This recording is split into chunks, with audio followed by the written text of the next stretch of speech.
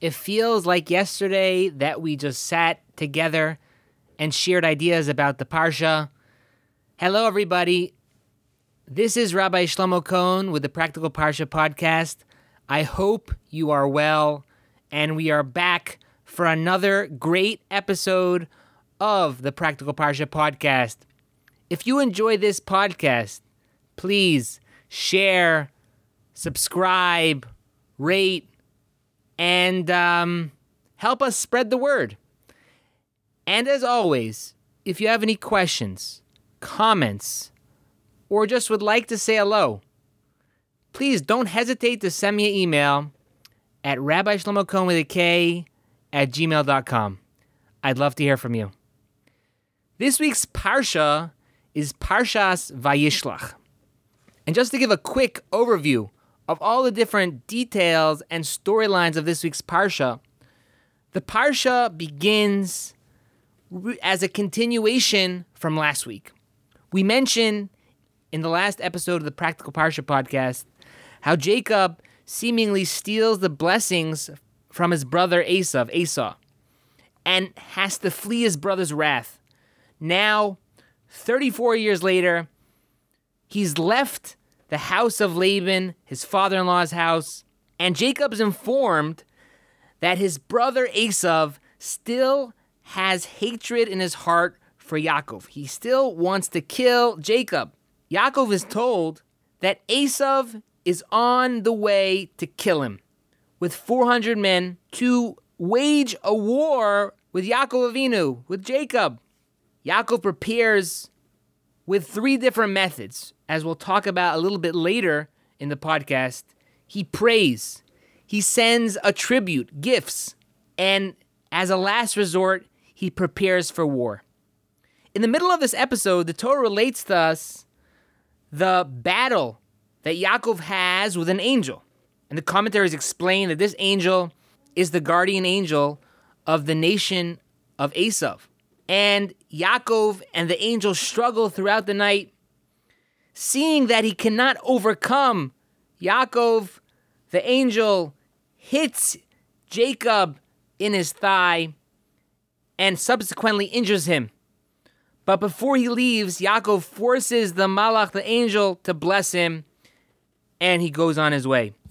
Thus, the Jewish people are commanded in this week's Parsha to not partake in this gir hanoshe, which is known as the sciatic nerve of any kosher animal. The brothers meet, and Esau embraces his brother. Esau is moved by the gifts and the sight of Jacob and his family. They reconcile. Yaakov has to extricate himself of the situation where his brother wants to stay together with him. And seeing how it can be a bad influence on him and his family, Yaakov has to separate from his brother. After separating from his brother, Yaakov settles in the city of Shechem. The Torah tells us the story of how Dinah, the daughter of Yaakov, is abducted and raped by Hamor, the son of the ruler of Shechem. Shimon and Levi, the sons of Yaakov, wanting to avenge their sister's violation, devise a plan to rescue her and carry it out to get their sister back. The Parsha concludes with the birth of Binyamin and the subsequent death of his mother, Rachel, as well as the genealogy of Yaakov and Esau. The first lesson which I wanted to share focuses on the first verse of this week's Parsha. The Torah says, Vayishlach Yaakov malachim lefanav el Esav achiv arza seir stei adoim. Then Jacob sent angels ahead of him to Esau, his brother, to the land of Seir, the field of Edom. Vayitzav osam lemor, he charged them saying, Ko samrun ladoni le'esav, ko amar avdecha Yaakov, im lavon garti ve'echar ad ata. Thus shall you say to my lord, to Esau, so said your servant Jacob, I have sojourned with Lavan, and I have lingered until now. And the question that's asked is that when Jacob is sending a message to Esau, his brother, why is it necessary for him to tell Esav that he has lived with Lavan, his father-in-law, the wicked Lavan. Why is that part of the conversation, part of the messaging that Yaakov is trying to tell his brother Esav? It doesn't seem to fit in. And if you look at Rashi, he explains as follows. Rashi says that the word garti, dwelled, which Yaakov uses to tell us that he lived with Lavan, he stayed with him, is bigematria taryag, has the same numerical value as 613. Kilomar, that tells us, im Lavan harasha garti, with Lavan the wicked I lived, vitaryag mitzvot shamarti, and I still kept all 613 mitzvos. That's brought down, there's 613 mitzvos in the Torah, and he still kept them all, even though he lived with this wicked person. V'lo lamadati mimaisav haroim, and I didn't learn from his evil ways. That even though Yaakov was trying to make peace with Esav, he was trying to send him gifts, as we'll describe, and he did not want to battle with him. He wanted to reconcile. At the same time, Yaakov Avinu was giving a subliminal message to Esav. He was telling him is that if you don't want to make peace with me, just know I lived with Lavan, the wicked Lavan, who was a trickster and who would do evil things, and he was an idol worshiper. And I didn't waver in my commitment to Hashem, in my commitment to God. I'm still a tzaddik. And be careful, don't start up with me. That was the message that Yaakov Avinu, that Jacob was trying to tell his brother Esav. Rabbi Chanan Wasserman brings down a beautiful thought on this pasuk. He says in the name of the Chavetz Chaim that when Yaakov Avinu lived in the house of Lavan and would see Lavan doing evil things, as what happens when you live with an evil person, he would ask himself, am I doing the mitzvos with as much zeal and as much and as much enthusiasm as Lavan's doing evil? That when Lavan does bad, he does it with such zest and such encouragement. Am I doing the mitzvos on such a level? And he would use that as an impetus to improve himself in his mitzvah observances, that his enthusiasm and his attitude for mitzvos would be on the same level and more than how Lavan was doing his sins, his averos. And the first thing, this is really such a deep idea, it brings to mind a story, a personal story, that really brings out this idea. When I was in high school, I was in a yeshiva in Queens. And the dormitory and the school building were two different buildings. So every day, after classes, at about 6 o'clock, it was supper time, all the guys from the high school would pack onto vans, and they would take us a 15-minute drive to the dormitory, which is in Kew Garden Hills, where we would eat supper. We would, that's where we would sleep. That's where we would hang out. That's where we'd be for the rest of the night. And every day we would do this. And the yeshiva, what they would do for supper is that every day of the week, we would get food from a different restaurant. Monday was shawarma. Tuesday was from one restaurant. Wednesday was Chinese. And you could just imagine teenage boys are hungry. And every night, when the van would pull up to the dormitory where the lunchroom or the dinner room would be, everyone would pile out of that van and make a sprint to the lunchroom to get the best shawarma. Everyone would measure their shawarmas, see which one's the biggest, the most meat in there, and everyone would jet down there to get the best one. You'd want to be the first one. You don't want to be the last guy to get the oily shawarma where it's half the size of everyone else's. So, myself included, I used to be part of this rat race. Until one day, it dawned on me. It's that God willing, after 120, we all get called up to heaven for an accounting, and they ask us, did you do this honestly? Did you learn Torah? And I thought to myself, do I run to davening? Do I run to learning do I run to do a mitzvah as fast as I'm running to a shawarma? And as soon as I asked myself that question, I knew the answer. And after that point in time, I decided that I'm not running for a shawarma. I'll run to do a mitzvah. I'll run to learn. I'll run to daven, but not for a shawarma. Because where I want my enthusiasm to be is for mitzvos, is for Hashem, is for learning, and not for something as mundane as a piece of chicken, right? And this really brings us to this idea in this week's Parsha from the Chavetz Chaim, that when it comes to our Judaism, when it comes to our spiritual lives, do we have the same enthusiasm that we would have when we're eating a steak, when we're going on vacation? I'm not saying you can't enjoy that steak and you shouldn't be excited if you have your favorite supper or you're wearing your favorite shirt or whatever it is. But do we at least share the equal, if not more, the encouragement and the satisfaction and the attitude? Do we keep that same attitude when we do a mitzvah? That we, that we're happy about it. We're doing it with zest and with zeal, or do we do it, without any spirit, without any happiness? And this is a very important question we need to ask ourselves, because when our children, when our friends see us, that what makes us happy is the steak, what makes us happy is the vacation, so then subliminally they recognize that what's important to my parents, what's important to my friends is the steak, is the vacation, is the nice car. Again, it doesn't mean we can't enjoy the physical. Judaism is all about taking the physical and harnessing it to uplift the physical, to make it spiritual. But at the same time, what makes us excited? How do we do our mitzvos? Are we doing it happily? Are we doing it with excitement? Are we doing it with zest? Are we doing it with zeal? Or are we just doing it to check off the boxes, to say we got it done? It's like taxes. Is it like a tax? We pay the tax, it's something we're not happy about. No one's happy to pay their taxes.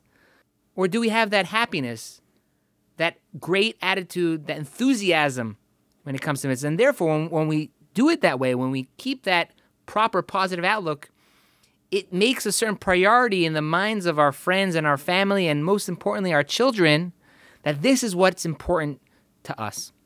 I'll share with you a funny story that happened to me. As you know, you're listening to this podcast, I work, thank God, I'm happy, I work hard to put out Torah podcasts, to disseminate Torah in this way, and I very much enjoy doing it, and thank you for listening. My children see me do this. They know that this is something that's part of me, and they see it. And my wife told me one day that the kids, who had just gotten these, kids cameras, that my son, they were videotaping themselves, saying different things. And my wife saw out of the corner of her eye that my young son, who's about 5 years old, takes the camera, turns it around towards himself, says, "Hi, everybody, I'm here with my podcast. Go learn Torah and have a great day." Meaning, he was making a podcast similar to what I do. He sees what I do, and it's something in the house that he picked up on. I never said anything to him about that, and I'm happy because it's a positive thing. It's spreading Torah. He sees my enthusiasm for saying over a Parsha podcast, and that's something which, God willing, I hope to impart in my children, that the importance of giving over Torah. And this is not something that's unique to my children. It's for your children. It's for anyone's children. And it's not just our children. It's our friends. It's our family. People pick up on what's important to us by the attitudes we have towards it. And I believe this is a very powerful lesson which we get from this week's Parsha, to keep our focus on what's truly important and have that enthusiasm. Again, it doesn't mean that you can't enjoy a good steak and you can't be happy if you had a good, if you had a good supper or you're going on a good vacation. But that shouldn't be the only place where we show our happiness, we show our enthusiasm. It should be contained. And our family, friends, children should see clearly that we have that enthusiasm and happiness when it comes to Torah mitzvahs as well. The second idea I want to share with you is about the 3 preparations of Yaakov, of Jacob. We said earlier that Yaakov prepared to meet Esav in 3 different ways. Number 1 is he prayed. Number 2 is he sent gifts, sort of like a bribe or a tribute to Esav to appease him. And thirdly, he prepared for a possible war with Esav. The commentaries explain that these 3 preparations of Esav teach us how a Jew needs to conduct themselves in exile. Currently, we are in exile. We do not have the Beis HaMikdash, we do not have the temple. And the way that Yaakov meets Esav is the way that we need to conduct ourselves as well, living in this galus, in this exile. The first preparation, and the most important, is prayer. We know from last week's Parsha that Yitzchak says, when Yaakov walks into the room to get the blessings, he says, Hakol kol Yaakov v'hayadayim edei Esav. That the voice is the voice of Jacob, is the voice of Yaakov, but the hands are the hands of Esav. And the commentaries explain over there that when Yitzchak was saying that, he was saying that prayer, the voice, belongs to Yaakov. That prayer is our best weapon. That the Jewish people have this unique power of prayer. It's more than we could even realize. And the Talmud tells us that there are different things which are the most exalted things in the world spiritually, and people trample on them. And one of them is prayer. You know, there's a famous joke that people say that there's a guy, he's in Brooklyn, and he's looking for a parking spot. He says, God, please help me find the parking spot. There's no parking here. And as he's saying that, a car pulls out of the parking spot, and he quickly pulls in. And he quickly turns to God and says, God, no thanks, I got it covered. We have to realize how powerful our prayer is. And there's 2 aspects of prayer. There's a part of prayer which are set from the sages, that the Anshe Knesset Hagadola, the men of the Great Assembly, set for us 3 prayers a day, Shacharis, Mincha, and Ma'ariv. The morning prayer, afternoon prayer, and the evening prayer. And they said it because they knew which buttons to press. That in earlier times, everyone used to pray in their own words because people knew how to pray. But as the generations got weaker, the sages felt it appropriate to have a set structure for the prayer. And they knew when they set up the prayer which words sort of press the right buttons in heaven that could have the maximum effect for us. That's one part of prayer. There is an additional component of prayer where it's from the heart. We have to know that we can always talk to God. We can talk to Him like our Father, like our friend. He's always wants to hear from us. And there's a certain part of prayer that God desires, those special prayers that come straight from the heart and go straight up to heaven. And we have to keep this in mind, that we have a trouble, we have something hard coming up upon us. Speak to Hashem. Pray to Him in your own words, in English, in Chinese, in Spanish. It doesn't make a difference. Whatever you're comfortable in, it's something that a person should get used to doing. And you know, nowadays, you could talk to yourself, right? People might think, if I pray in my own language, people think I'm crazy. Nowadays, no one will think you're crazy because we just put a Bluetooth in our ear and talk to Hashem, talk to God. And that connection that we have, that's the main essence of prayer. That we get answered, not get answered, that's not our business. That's for God to decide. Because ultimately He knows what's best for us. But the main point of prayer is the connection we have to Hashem, the connection to our Father, our King. And that itself is something that we can use to help lift the burdens off our shoulders. You know, if a person sometimes goes through a challenge, after you pray, you feel like the challenge has been lifted off your shoulders. You're putting the package, onto God's shoulders. He's there for us to do that. The second preparation of Yaakov was tributes, to send a gift to Esav, his brother. And the commentaries tell us that he sent this tremendous gift of animals and servants and many, many different things to him. And the lesson for us is that we have to know that gifts work to appease people. I think of myself, a lot of personal stories this week. Somebody once was upset at me, and he didn't want to talk to me. I tried. Maybe he comes from that background, that culture where if someone wrongs you, they just cut you off. And I wasn't going to let him just do that to me. So I bought a chocolate Danish from the bakery, and I gave it to him. And guess what?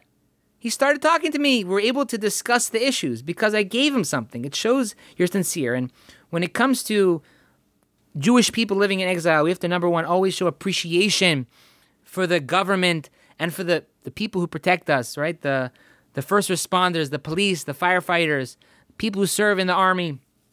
To always have that appreciation for the Medina Shel Chesed, that's America, the state of kindness that the United States of America is for those of you who are living in the United States of America.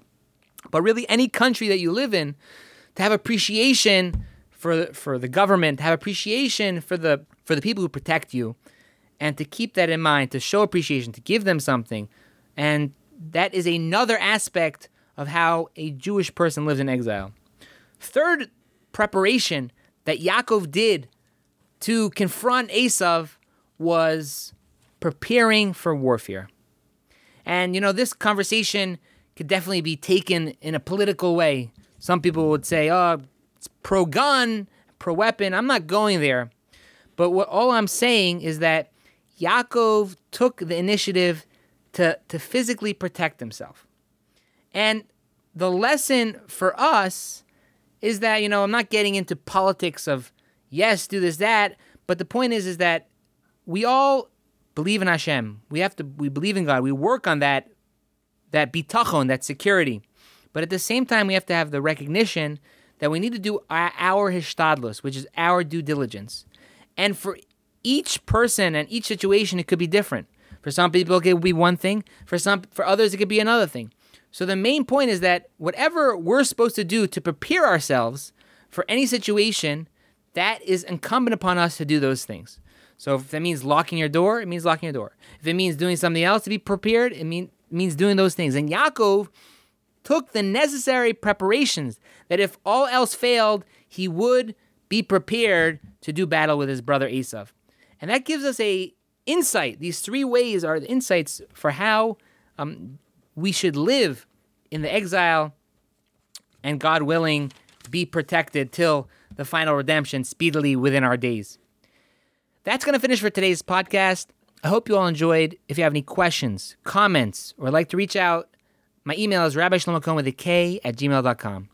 Everyone, have a great day.